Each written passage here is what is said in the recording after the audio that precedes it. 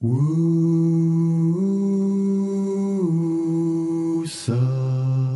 wake up South Africa. Woosa,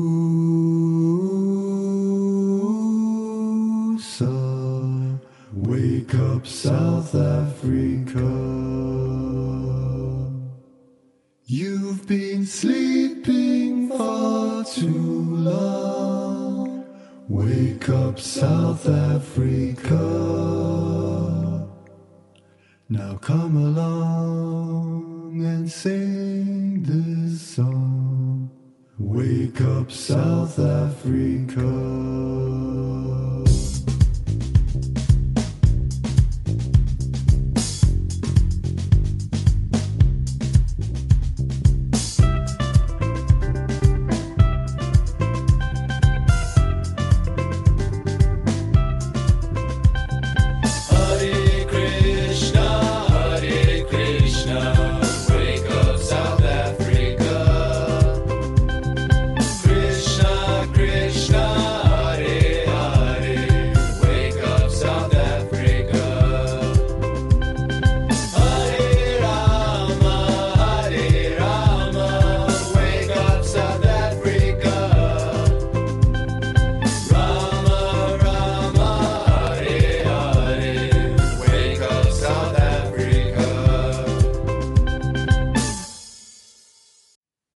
Hare Krishna, everyone.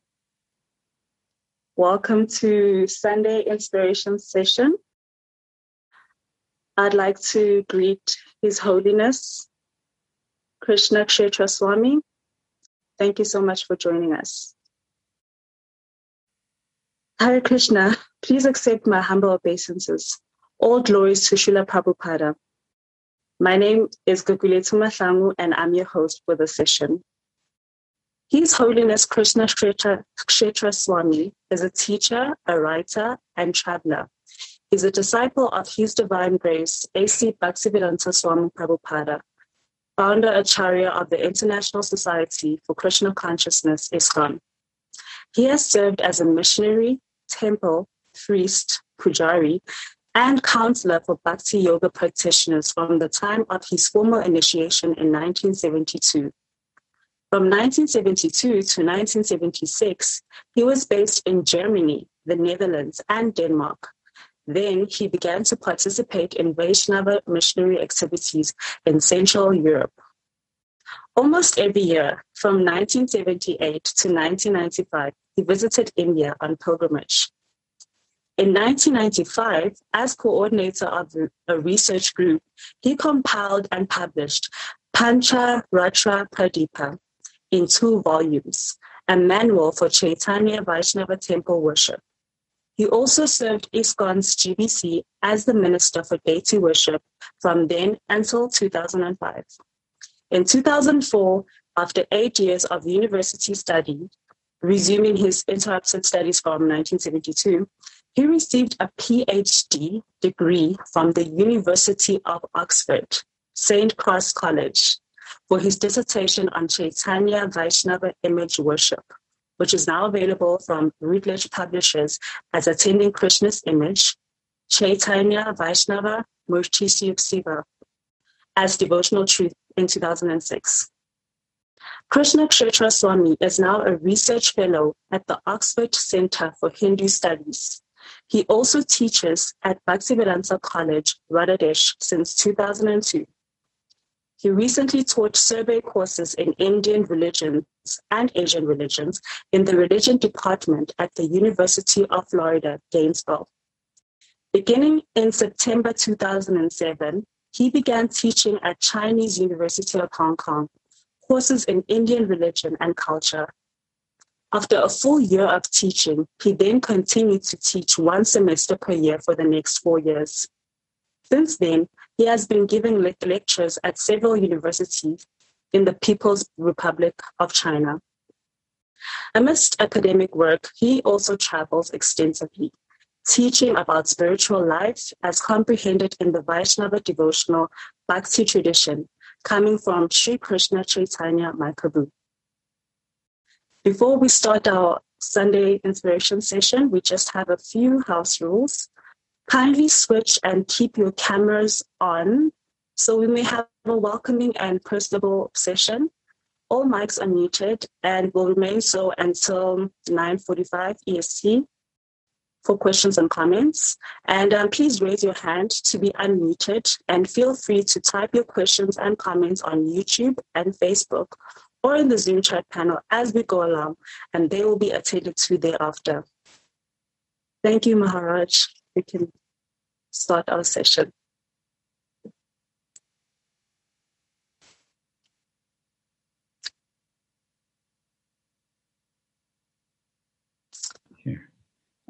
Okay. Hare Krishna, thank you for having me on your Sunday morning program. Good morning to everyone. Thank you all for joining. I'm happy to be here. And as I understand, I'm being asked to talk about two subjects. The one that is announced on the poster is about branding in relation to Hinduism. And then this may relate to how a particular book which I've written and published is titled. The title is Cow Care in Hindu Animal Ethics. But I don't know whether you want to do this more as an interview or you want me more to simply speak. Please let me know. Bhaktin Google too. No, Maharaj, please feel free to speak. It's not an interview. Share whatever it is. Yes. Okay. Well, in that case, let me begin with the book. And this can be a little bit of a promotion, if you like, because the book is available without charge for digital download. It's been published in such a way, open access, that everyone can download the book free of charge. Cow Care in Hindu Animal Ethics. So a little history about how it came that I wrote the book. You've mentioned that I'm a research fellow of the Oxford Center for Hindu Studies. I'm also a fellow of the Oxford Center for Animal Ethics.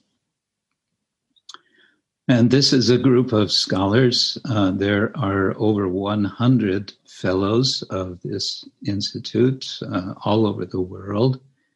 And the director of this center for animal ethics requested me more than once, could I please write a book on Hinduism and animal ethics for his book series that he edits with this particular publisher, Palgrave Macmillan. And eventually he convinced me that this would be a good thing for me to do. His specific request was to address what is generally known as Hinduism with respect to animal ethics, or the whole subject of how we as human beings relate with how we should relate. Ethics implies a normative principle, that is, a sense of obligation or a sense of what should be done. And so, although his initial request to me was for a more general book on Hinduism and animal ethics when I suggested to focus on cows in particular, because a very, very major connection is made between or by Hindus with what's called Go Raksha, or cow protection.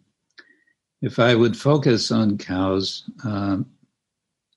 could I write a book on this subject? And he was very happy for me to do so, with this, so to say, condition. It should still connect in some explicit way with Hinduism.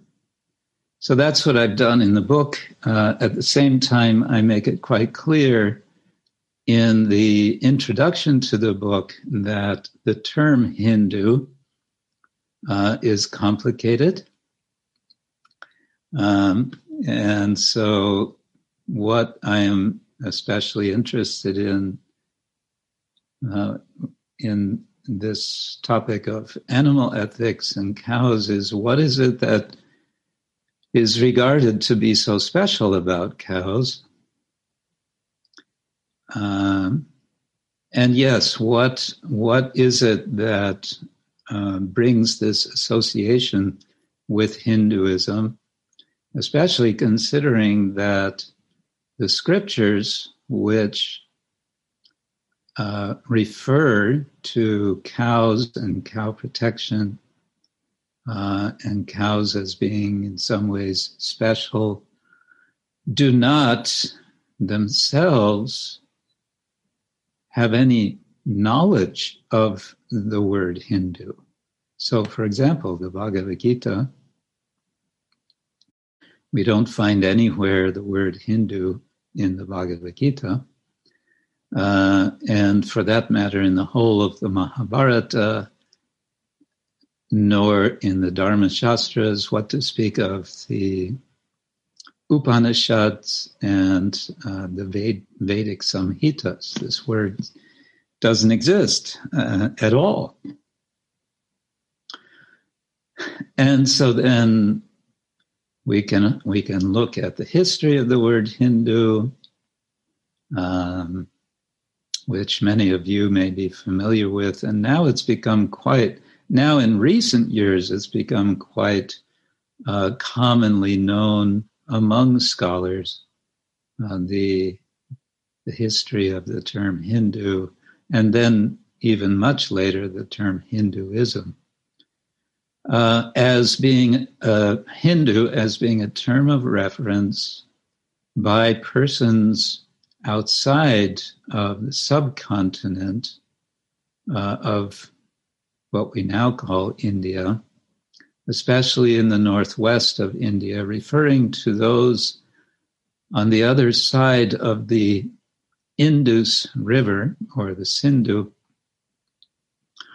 as Hindu. And so it was a term not of religion so much as a geographical term of the persons who live in a particular geographical area. The word Hindu does appear in Chaitanya Charitamrita. So that means that by the early 17th century, which is to say something less than a century after the departure of Sri Chaitanya Mahaprabhu, the word Hindu is known, and possibly earlier, but it's one of the earliest known references of the term Hindu. It's interesting that it's found in our Vaishnava literature, and there it's used in specific contexts to contrast or to make a distinction between those referred to as Hindu and those considered non-Hindu, who are referred to generally as Yavana and sometimes as Mleccha. The general sense being that the Hindus are those who follow this so-called social system of Varna and Ashrama, and the others who do not, which includes but is not exclusively referring to Muslims. It can also refer possibly to Adivasis and others of generally identified as having cultural origins outside of the South Indian subcontinent. So that's where we get the word Hindu. And then I haven't myself personally dug into this history in detail, but my understanding is the term Hinduism emerged out of the British presence in India, identifying for them a religious category. This now becomes a category of religion as opposed to simply a geographical distinction. And this ties in with a very complex history of the study of religion, which developed starting in the late 19th century, going through the 20th century, the notion of world religions. Okay, so that's a little about Hindu and Hinduism. And we can say, therefore, that both terms have been imported into India and into Indian cultural landscape, if you like. And it's been adopted, it's been accepted, it's been integrated into Indian thought, such that so many people in India now identify themselves as Hindu and identify their religion as Hinduism. Okay, now let's shift a little bit and look at what Srila Prabhupada said about Hinduism and Hindu. And I'll just speak generally. We could, refer to so many specific quotes, but the general point to be made is simply that Prabhupada did not identify with this term. He did not see himself as Hindu. He would, of course, use the term Vaishnava. He would refer to Varnashrama Dharma. He would refer to Sanatana Dharma. And sometimes he would say, we are not at all interested in Hinduism or Hindu. In one conversation, he speaks of so-called Hindus. And the general point that he wants to make is that the designation Hindu is just that. It's a designation, and as such, it is a temporary designation. And he would sometimes include the term Hindu in a list. So he would speak of Christian, Muslim, Hindu, etc., Jewish, perhaps Buddhist he would refer to. All of these as essentially external to our spiritual identity, our permanent identities as servant of the Supreme Personality of Godhead.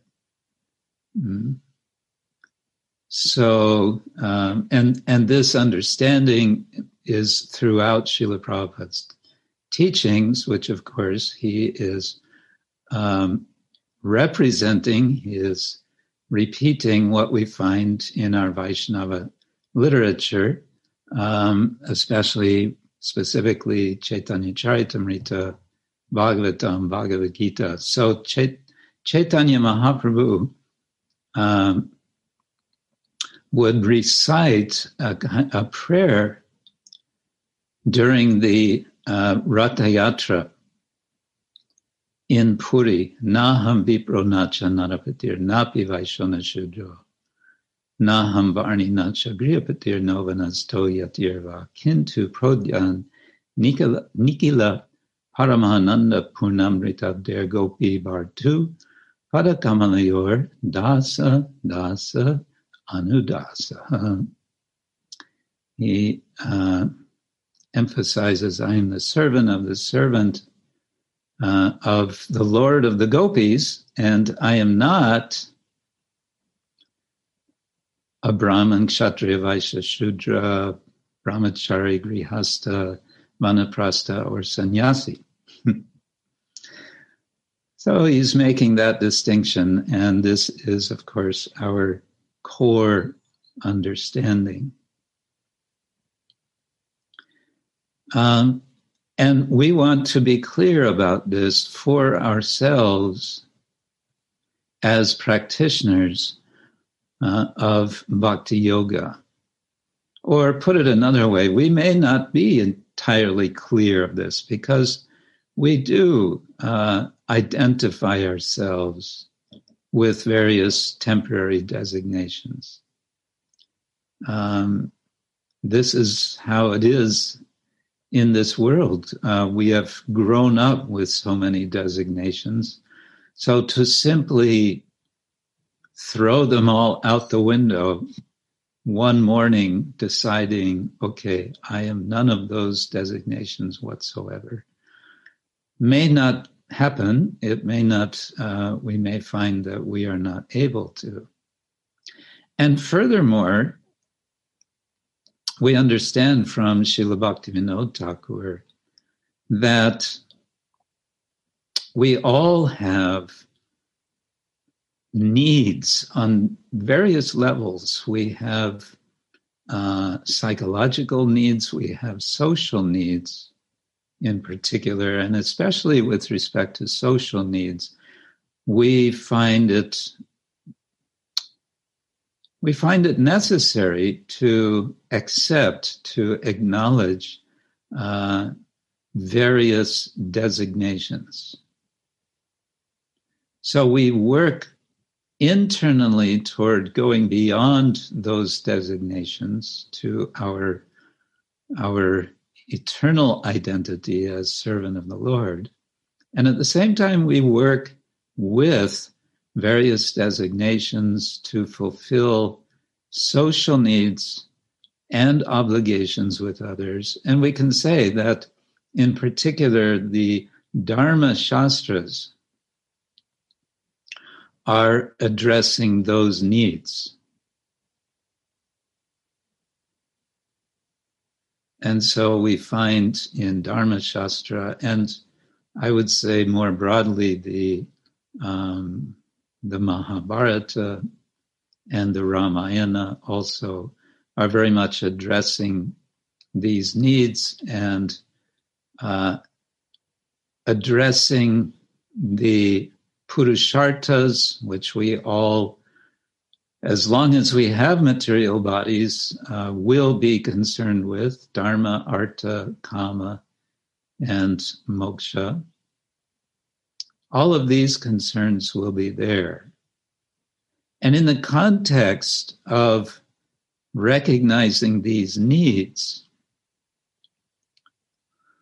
we may find it necessary, we may find it sometimes beneficial for us to identify with specific social, or we can say religious designations.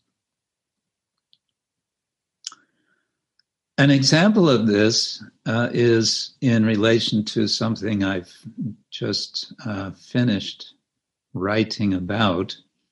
I was commissioned to write an article on ISKCON and the Hindu diaspora. So I had to think a lot about this particular subject. And part of my focus of that article is a bit of history about Bhaktivedanta Manor, the very significant establishment temple just outside of London, northwest of London. And again, as some of you may know, they had quite some struggle over a period of overall about 10 years, from 1986 to 1996. They had quite some struggle with the local village people, residents, and this was over the fact that more and more visitors were coming to Bhaktivedanta Manor, the vast majority of whom were Hindu diaspora, that is, coming from Indian background and having Indian ancestral origin, although many of them were coming from East Africa more immediately. These were immigrants to the UK. More and more were coming, and they were parking their cars all around the village. It's a quite small village. And this was becoming a disturbance. And so they started making complaints. And one thing led to another. It's a long story. One scholar has written an entire book just on this subject. The point being that the devotees, in order to defend their position of allowing people to come visit, to have darshan of Shri Shri Radha Gokulananda, they took a great deal of help from the Hindu community.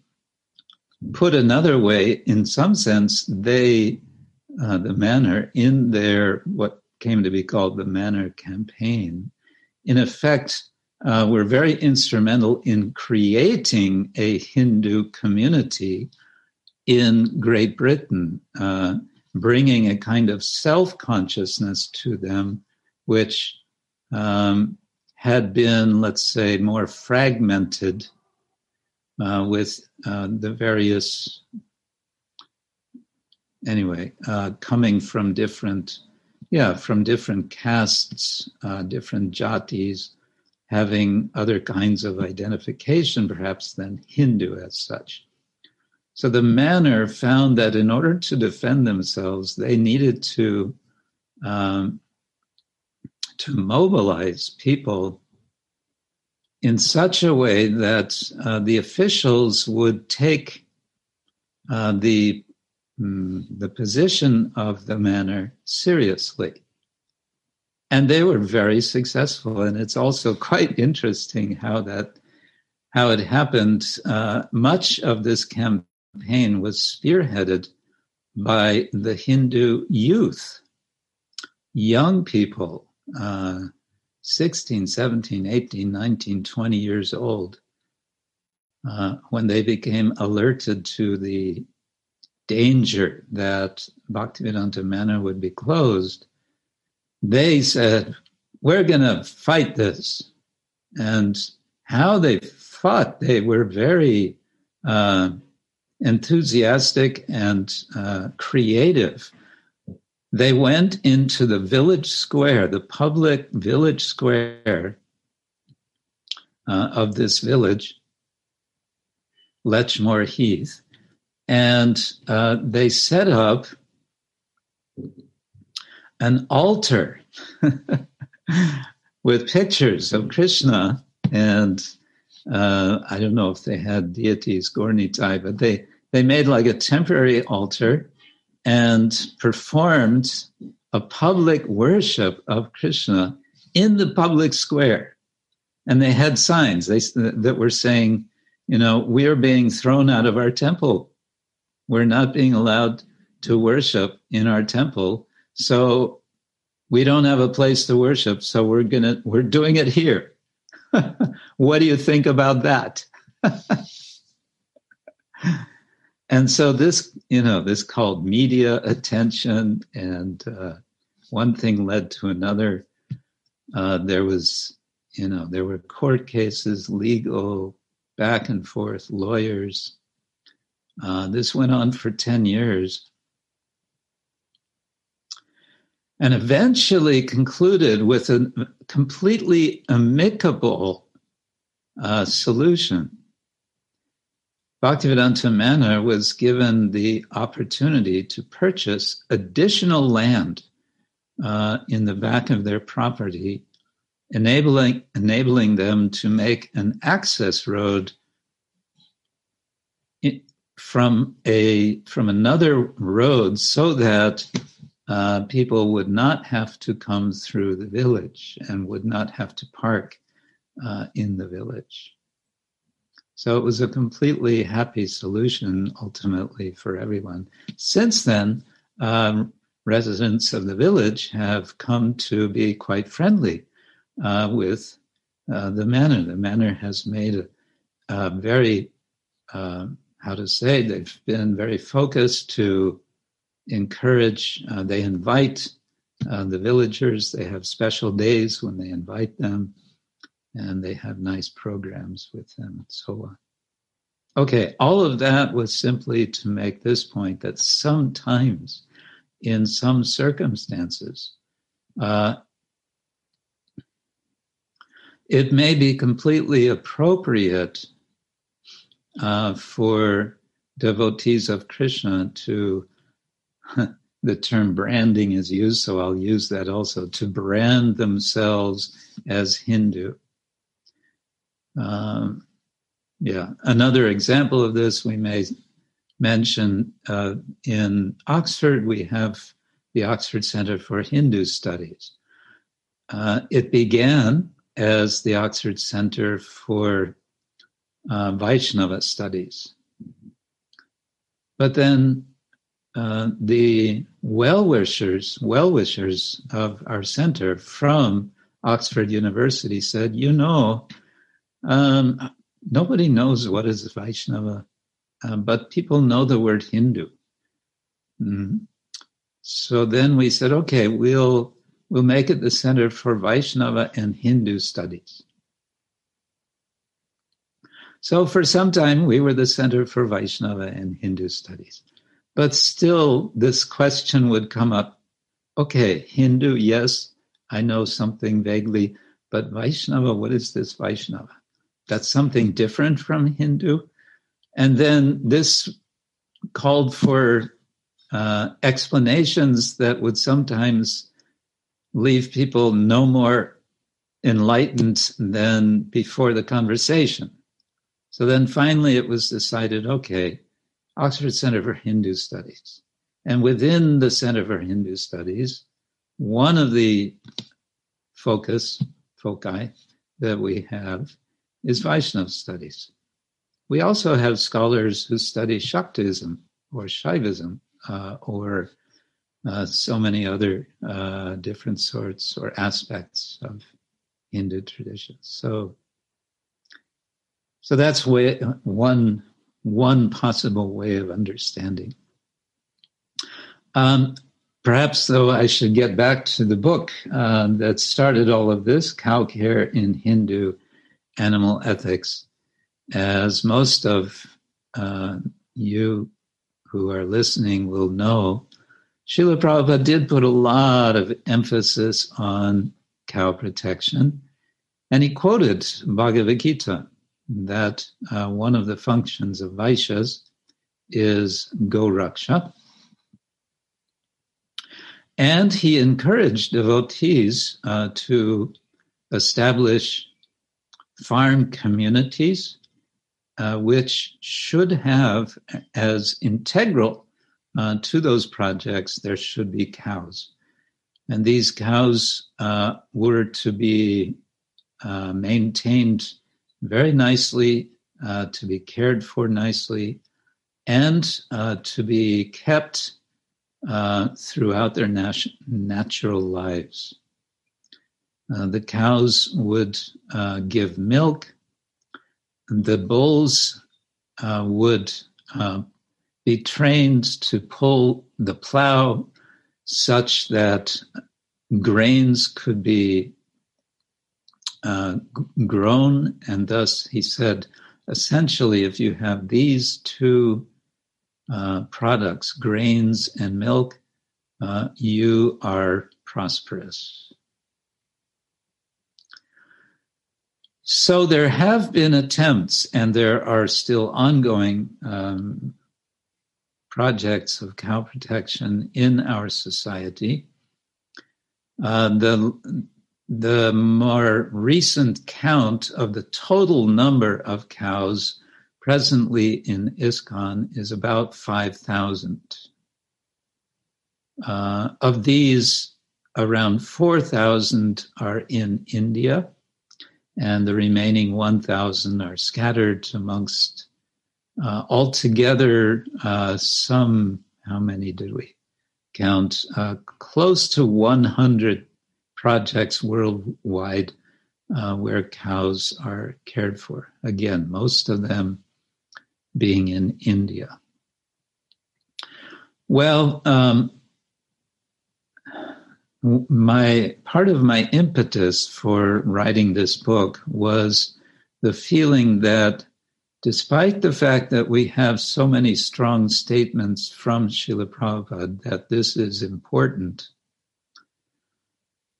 and despite the fact that other devotees have written more on the subject of the importance of cow protection, I felt there's still something to be done in this area, namely, for lack of a better word, a more academic study of the history, I should say also the prehistory of cows, what I prefer to call cow care in Hindu or in Indian traditions, and to give a survey of what are the challenges and what are the positive aspects of present day cow care.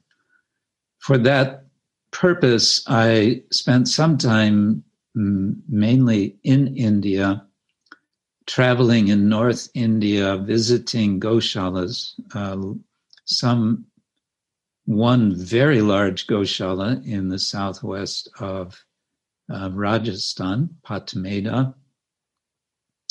Other Goshalas, much smaller, a few hundred cows, or one Goshala in Gurugram that Sugopi Tungavidya Devi knows.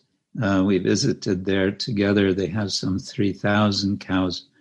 Some ISKCON projects, including Shridham Mayapur, which has something over 300 cows. Cows meaning cows and bulls.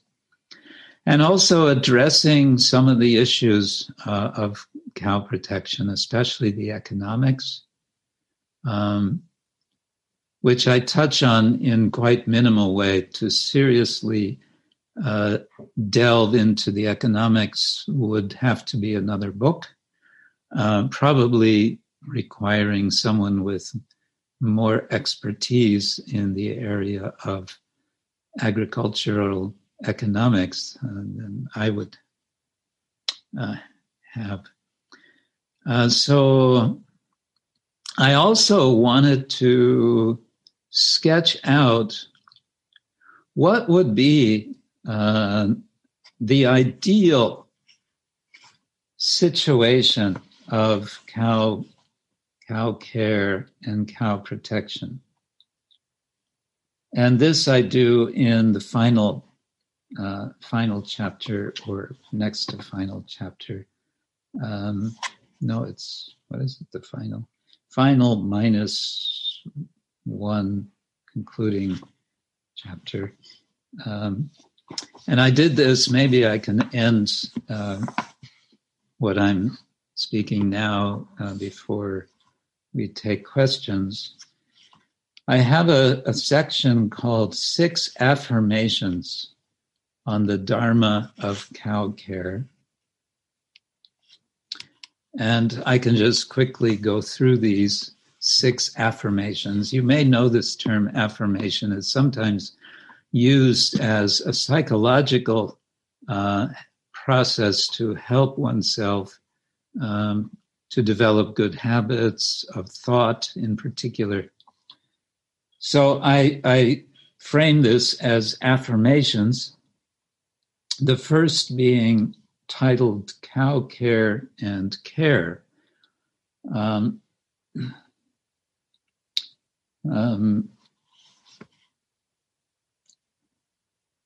So I put this in a sort of present tense, although it's not really happening. I say, this is what's happening. So I say, we have instituted a certification system through a network similar to that of worldwide organic farming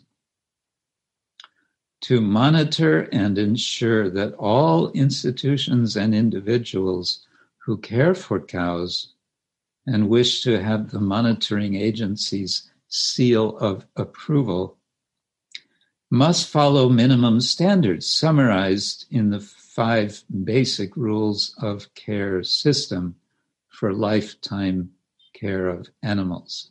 Now, this 5 basic rules of the care system has been proposed by another scholar in Germany who has done some very interesting research on this subject. I'll jump to the next. I elaborate more on that first one, but I'm just giving a little taste. The second one, second principle of affirmation is cow care and fairness. A comprehensive monitoring system ensures that any physical products or byproducts from bovines are obtained only under strict conditions of respectful and caring treatment.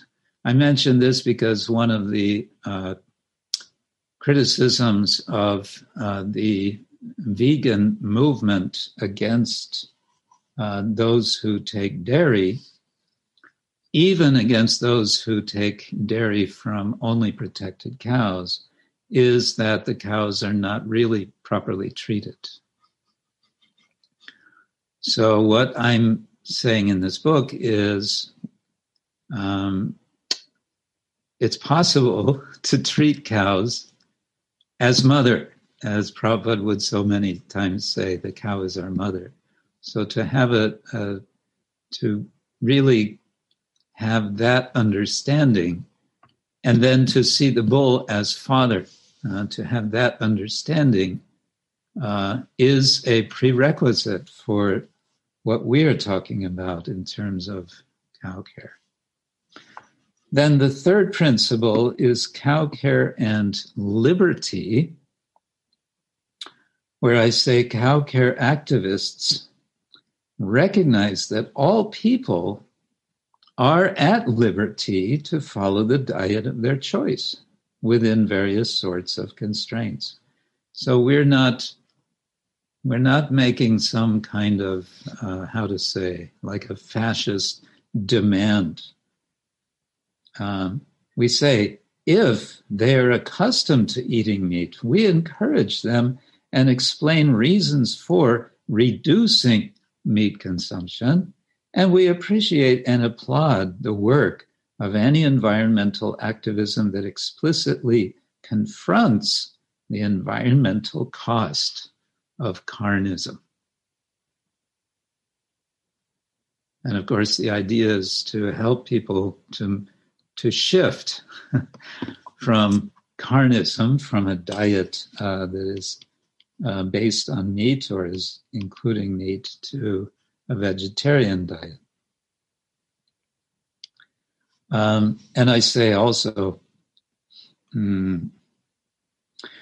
we also urge anyone consuming dairy to source their dairy products from cow care families and institutions that are authorized based on the first principle that I gave, that they have a seal of approval, that they're properly caring for the cows.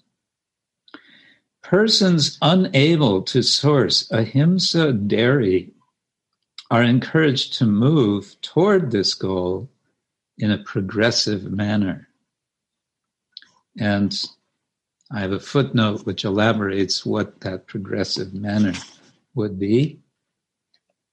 But I'll go now to the fourth principle, which is cow care and loyalty.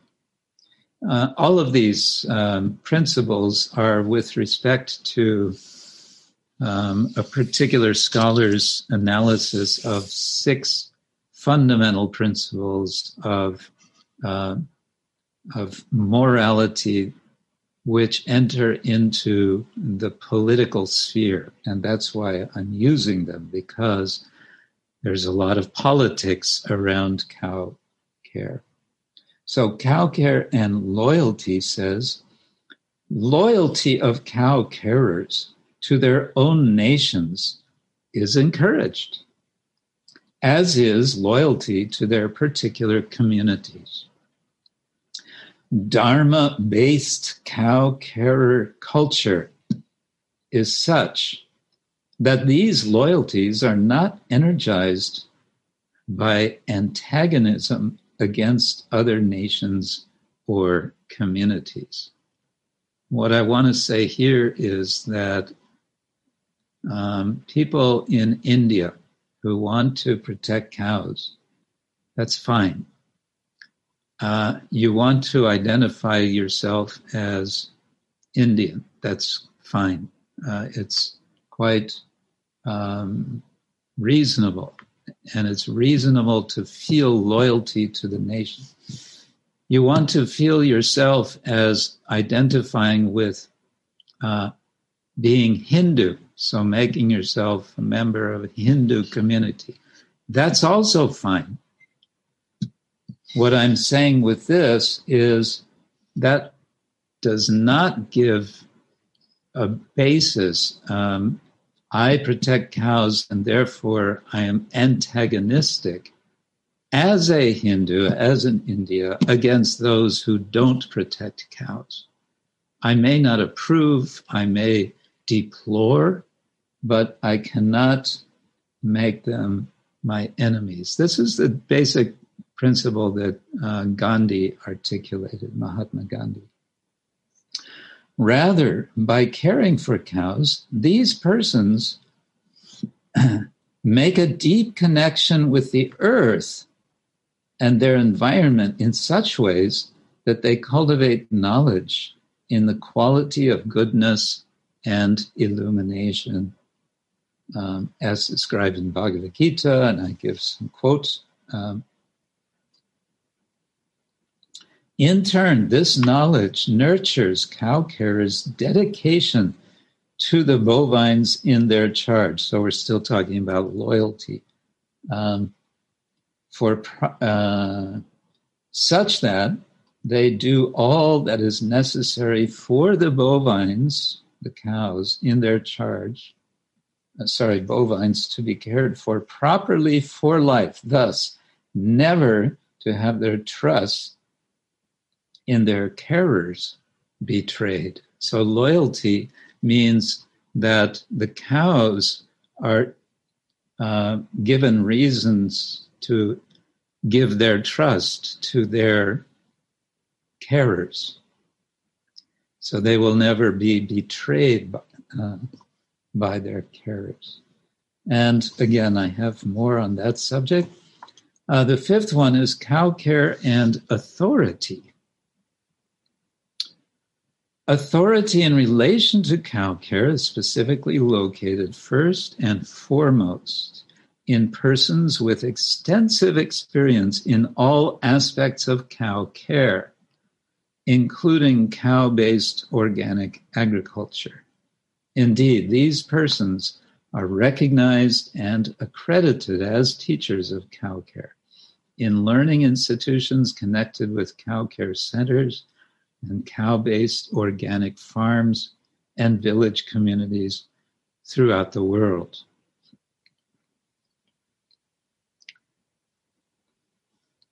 And some more elaboration on that.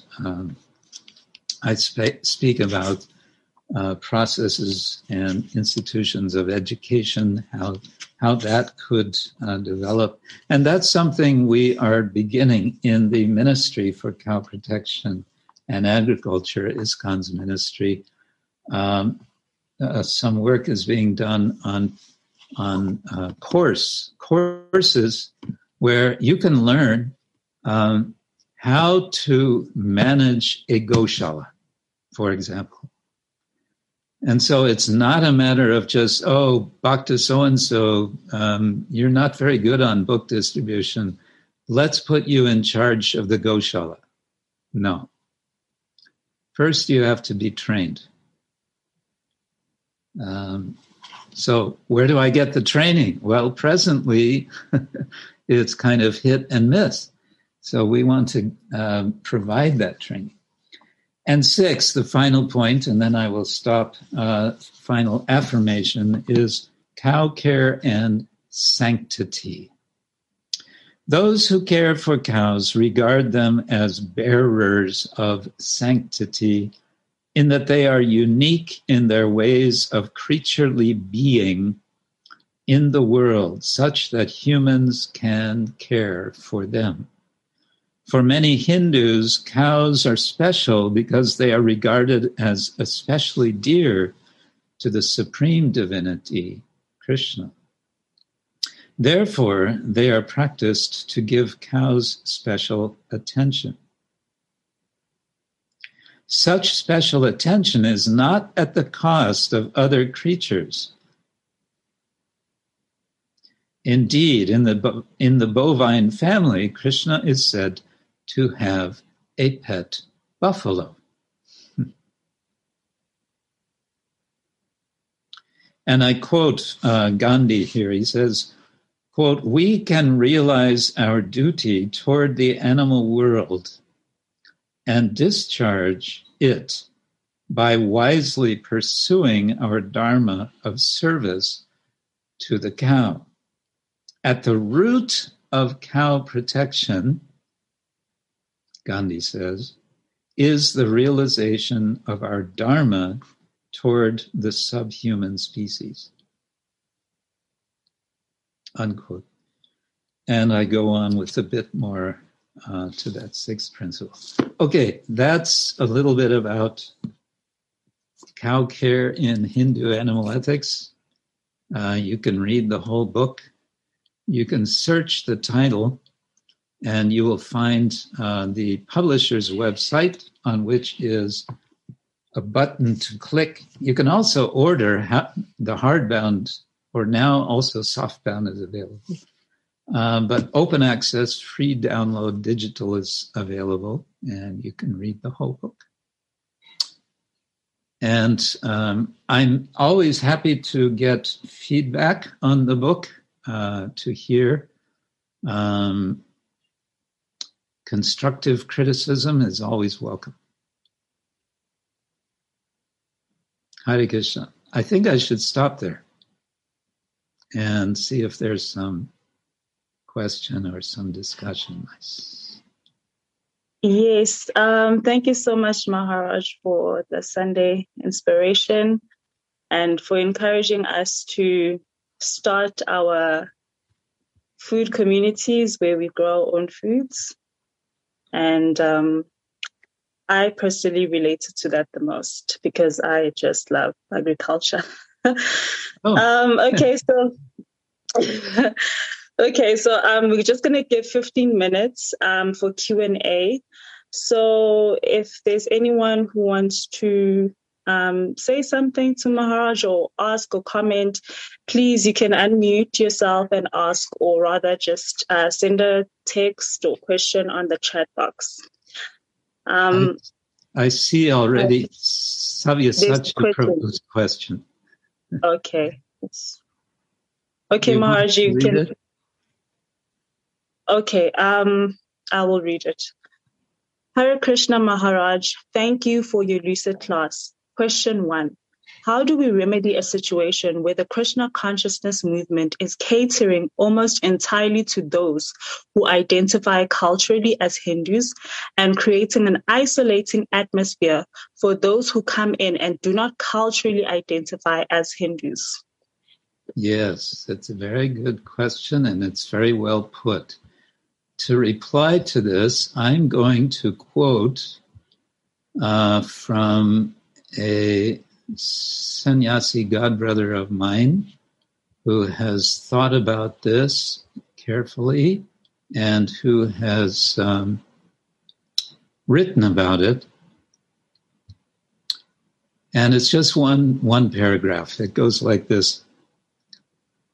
The problem with ISKCON temples that have predominantly Indian-born congregations is not that they are exclusively projecting Indian culture and values, but that there's a lack of diversity in the community, and that has made Westerners uncomfortable. Also, those temples, if their objective is to indeed create a diverse congregation, seem to lack some understanding of how and when to present the elements of Indian culture and tradition that Srila Prabhupada introduced. This holds equally true for temples in the West whose members are not predominantly Indian and are also unsuccessful in expanding their Western-born base. Of course, he's speaking, this was written in United States, and looking at that situation, South Africa, I don't know the situation. I've never been to South Africa. But perhaps in some respects, this applies. As you may or may not know, there has been a lot of discussion on this issue, and some efforts are made. You may know of the Krishna West project, which was started by His Holiness Sri Dayananda Goswami. He has been specifically trying to sort of shift the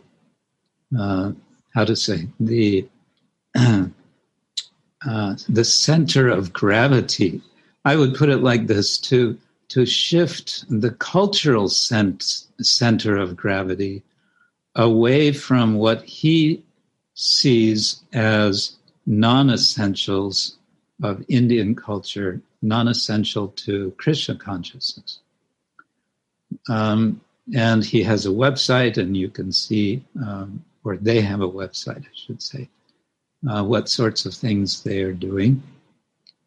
But also, and this may be more relevant for Africa, I don't know if they are also active in South Africa, but there is the International Institute for Applied Spiritual Technology. I think they're in West Africa, but I don't know about South Africa. It's the late His Holiness Bhakti Tirtha Swami started the Institute for Applied Spiritual Technology in Washington, D.C.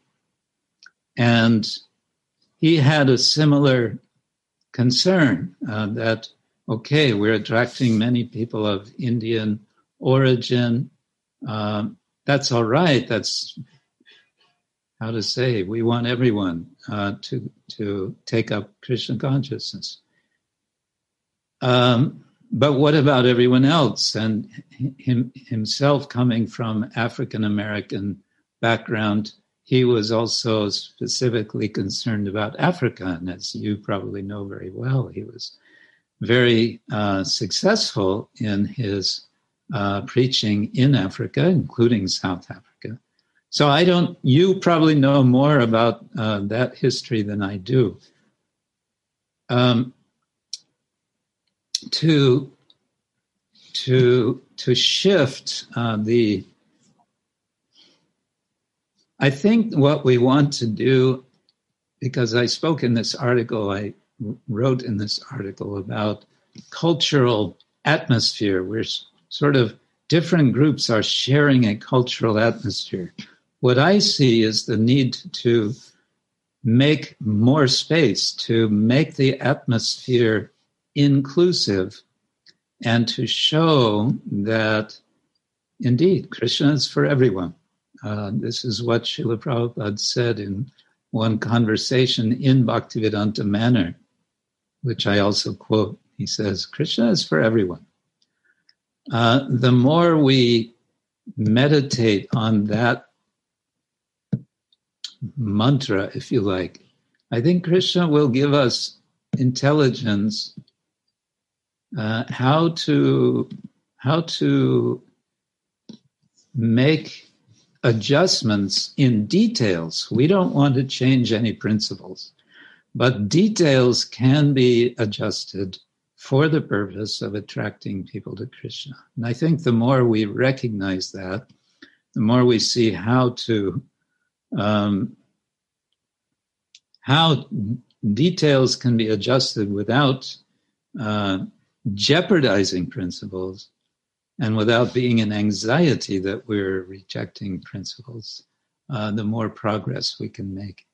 It's a big topic, so I'll be brief. Okay, thank you so much, Maharaj. Savi, I hope that answers your question. We have a hand raised from Saradia Rasa.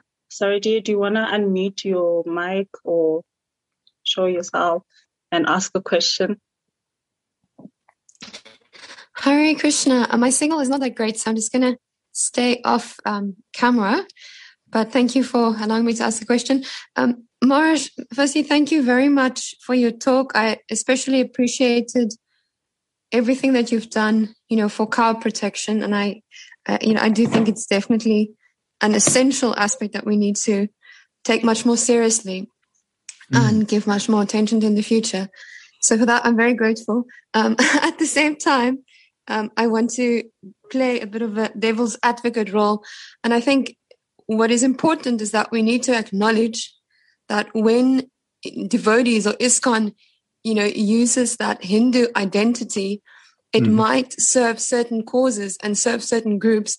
But I think we cannot deny the fact that it excludes others.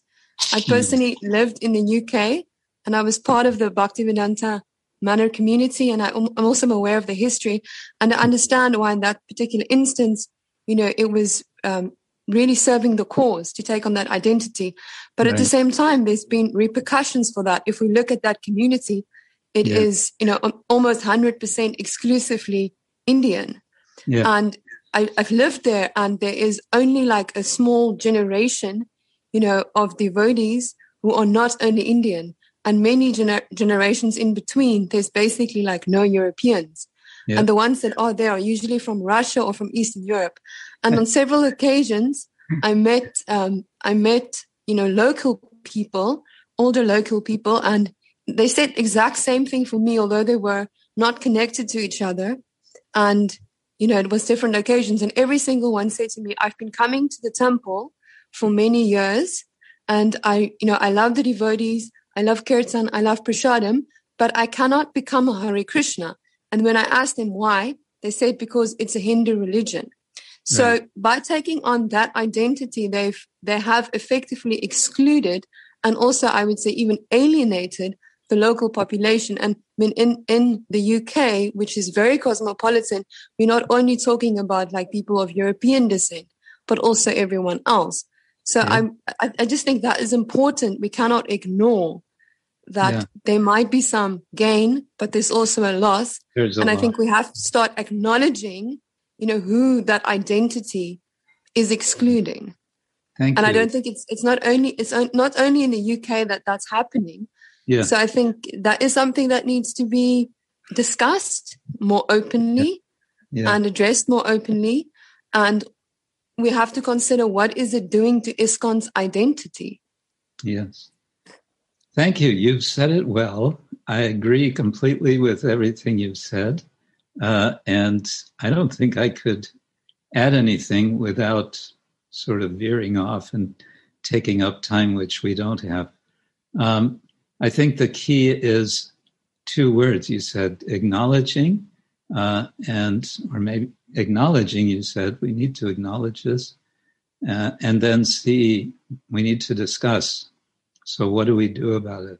What's interesting, though, is I've also met Indian origin devotees in the UK who are members of this manor community who are exactly concerned in the same way. They say, we don't want to just be Hindu. We are, it has to be for everyone. Krishna is for everyone.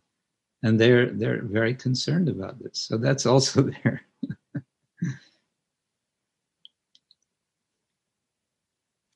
Okay, thank you so much, Saradia, for your comments and observations.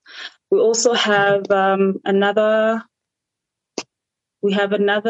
question, Maharaj, that from scrolling up. From Pandava.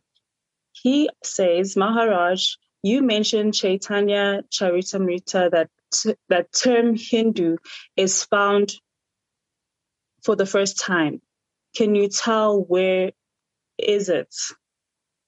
Oh, well, first, I'm not sure it's completely the first time. I know it's one of the first. It's one of the earliest because one scholar who spent decades studying Gaudiya Vaishnavism, a Western scholar, pointed this out. But it's one of the earliest. In one place is in the discussion between Chaitanya Mahaprabhu and the Qazi.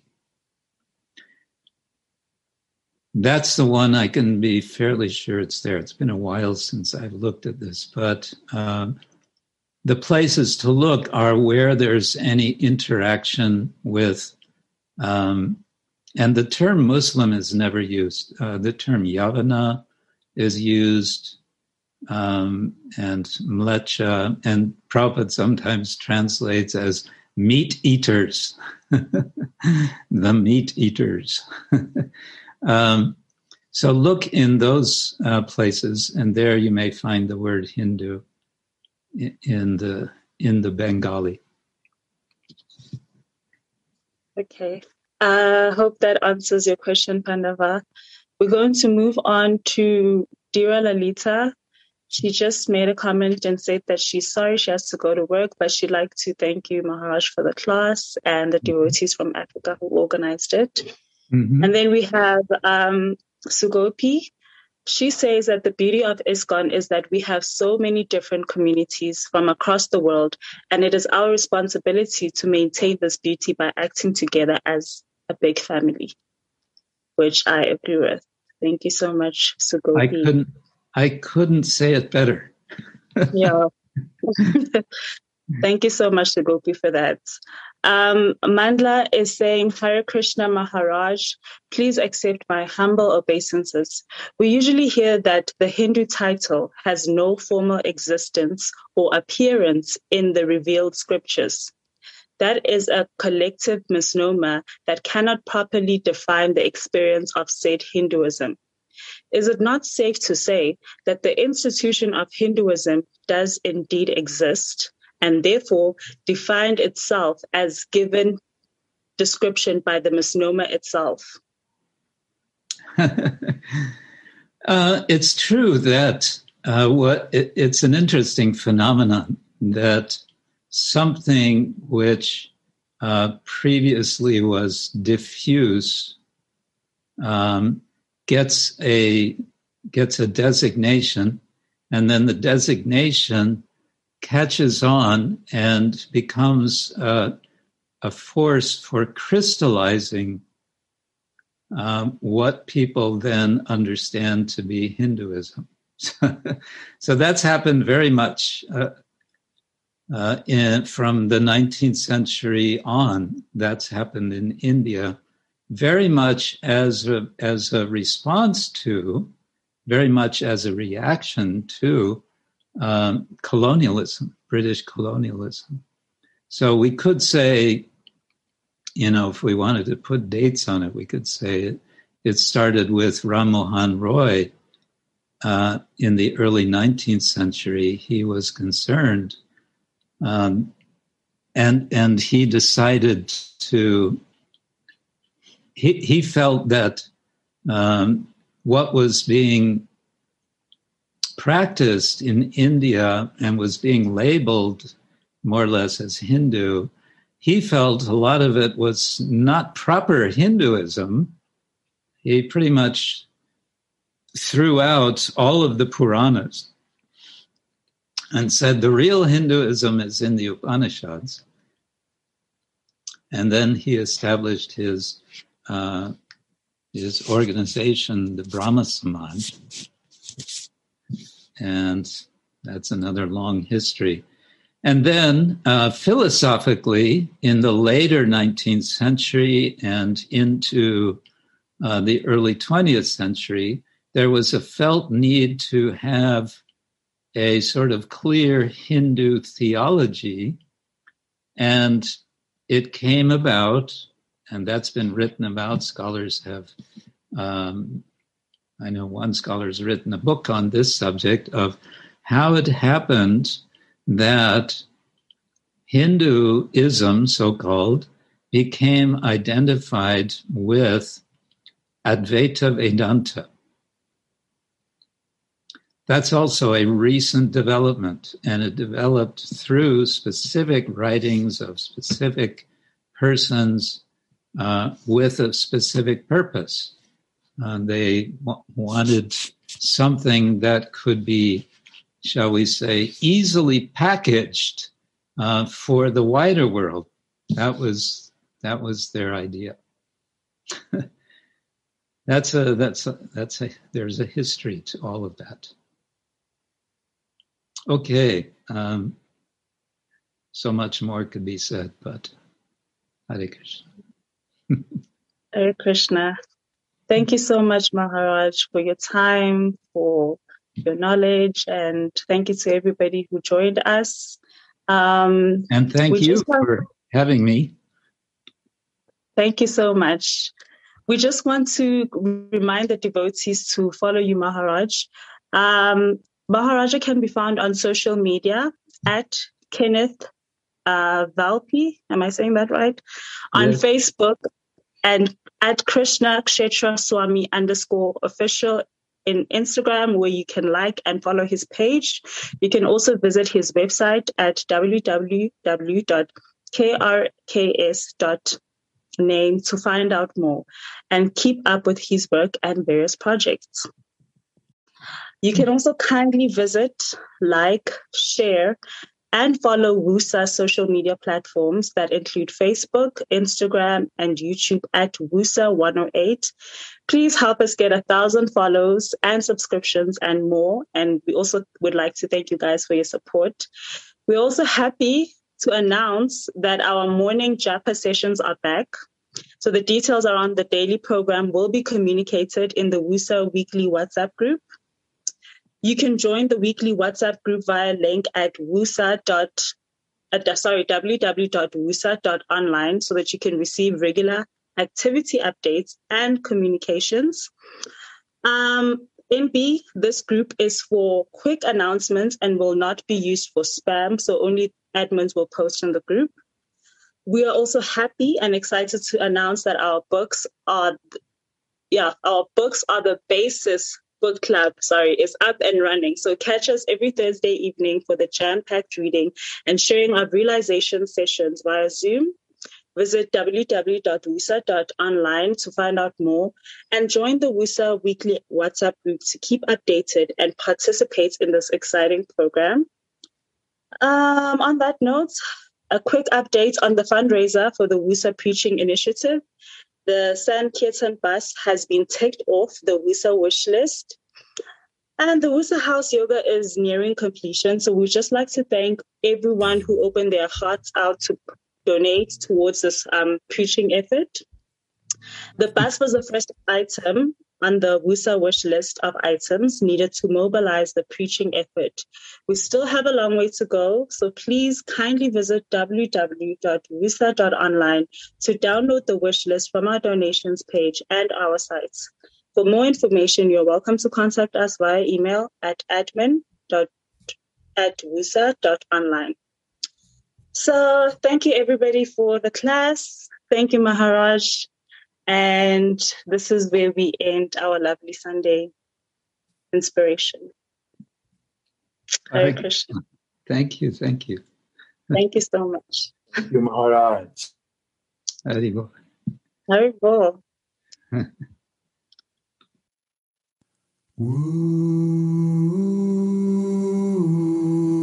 Wusa, wake up South Africa. Wusa,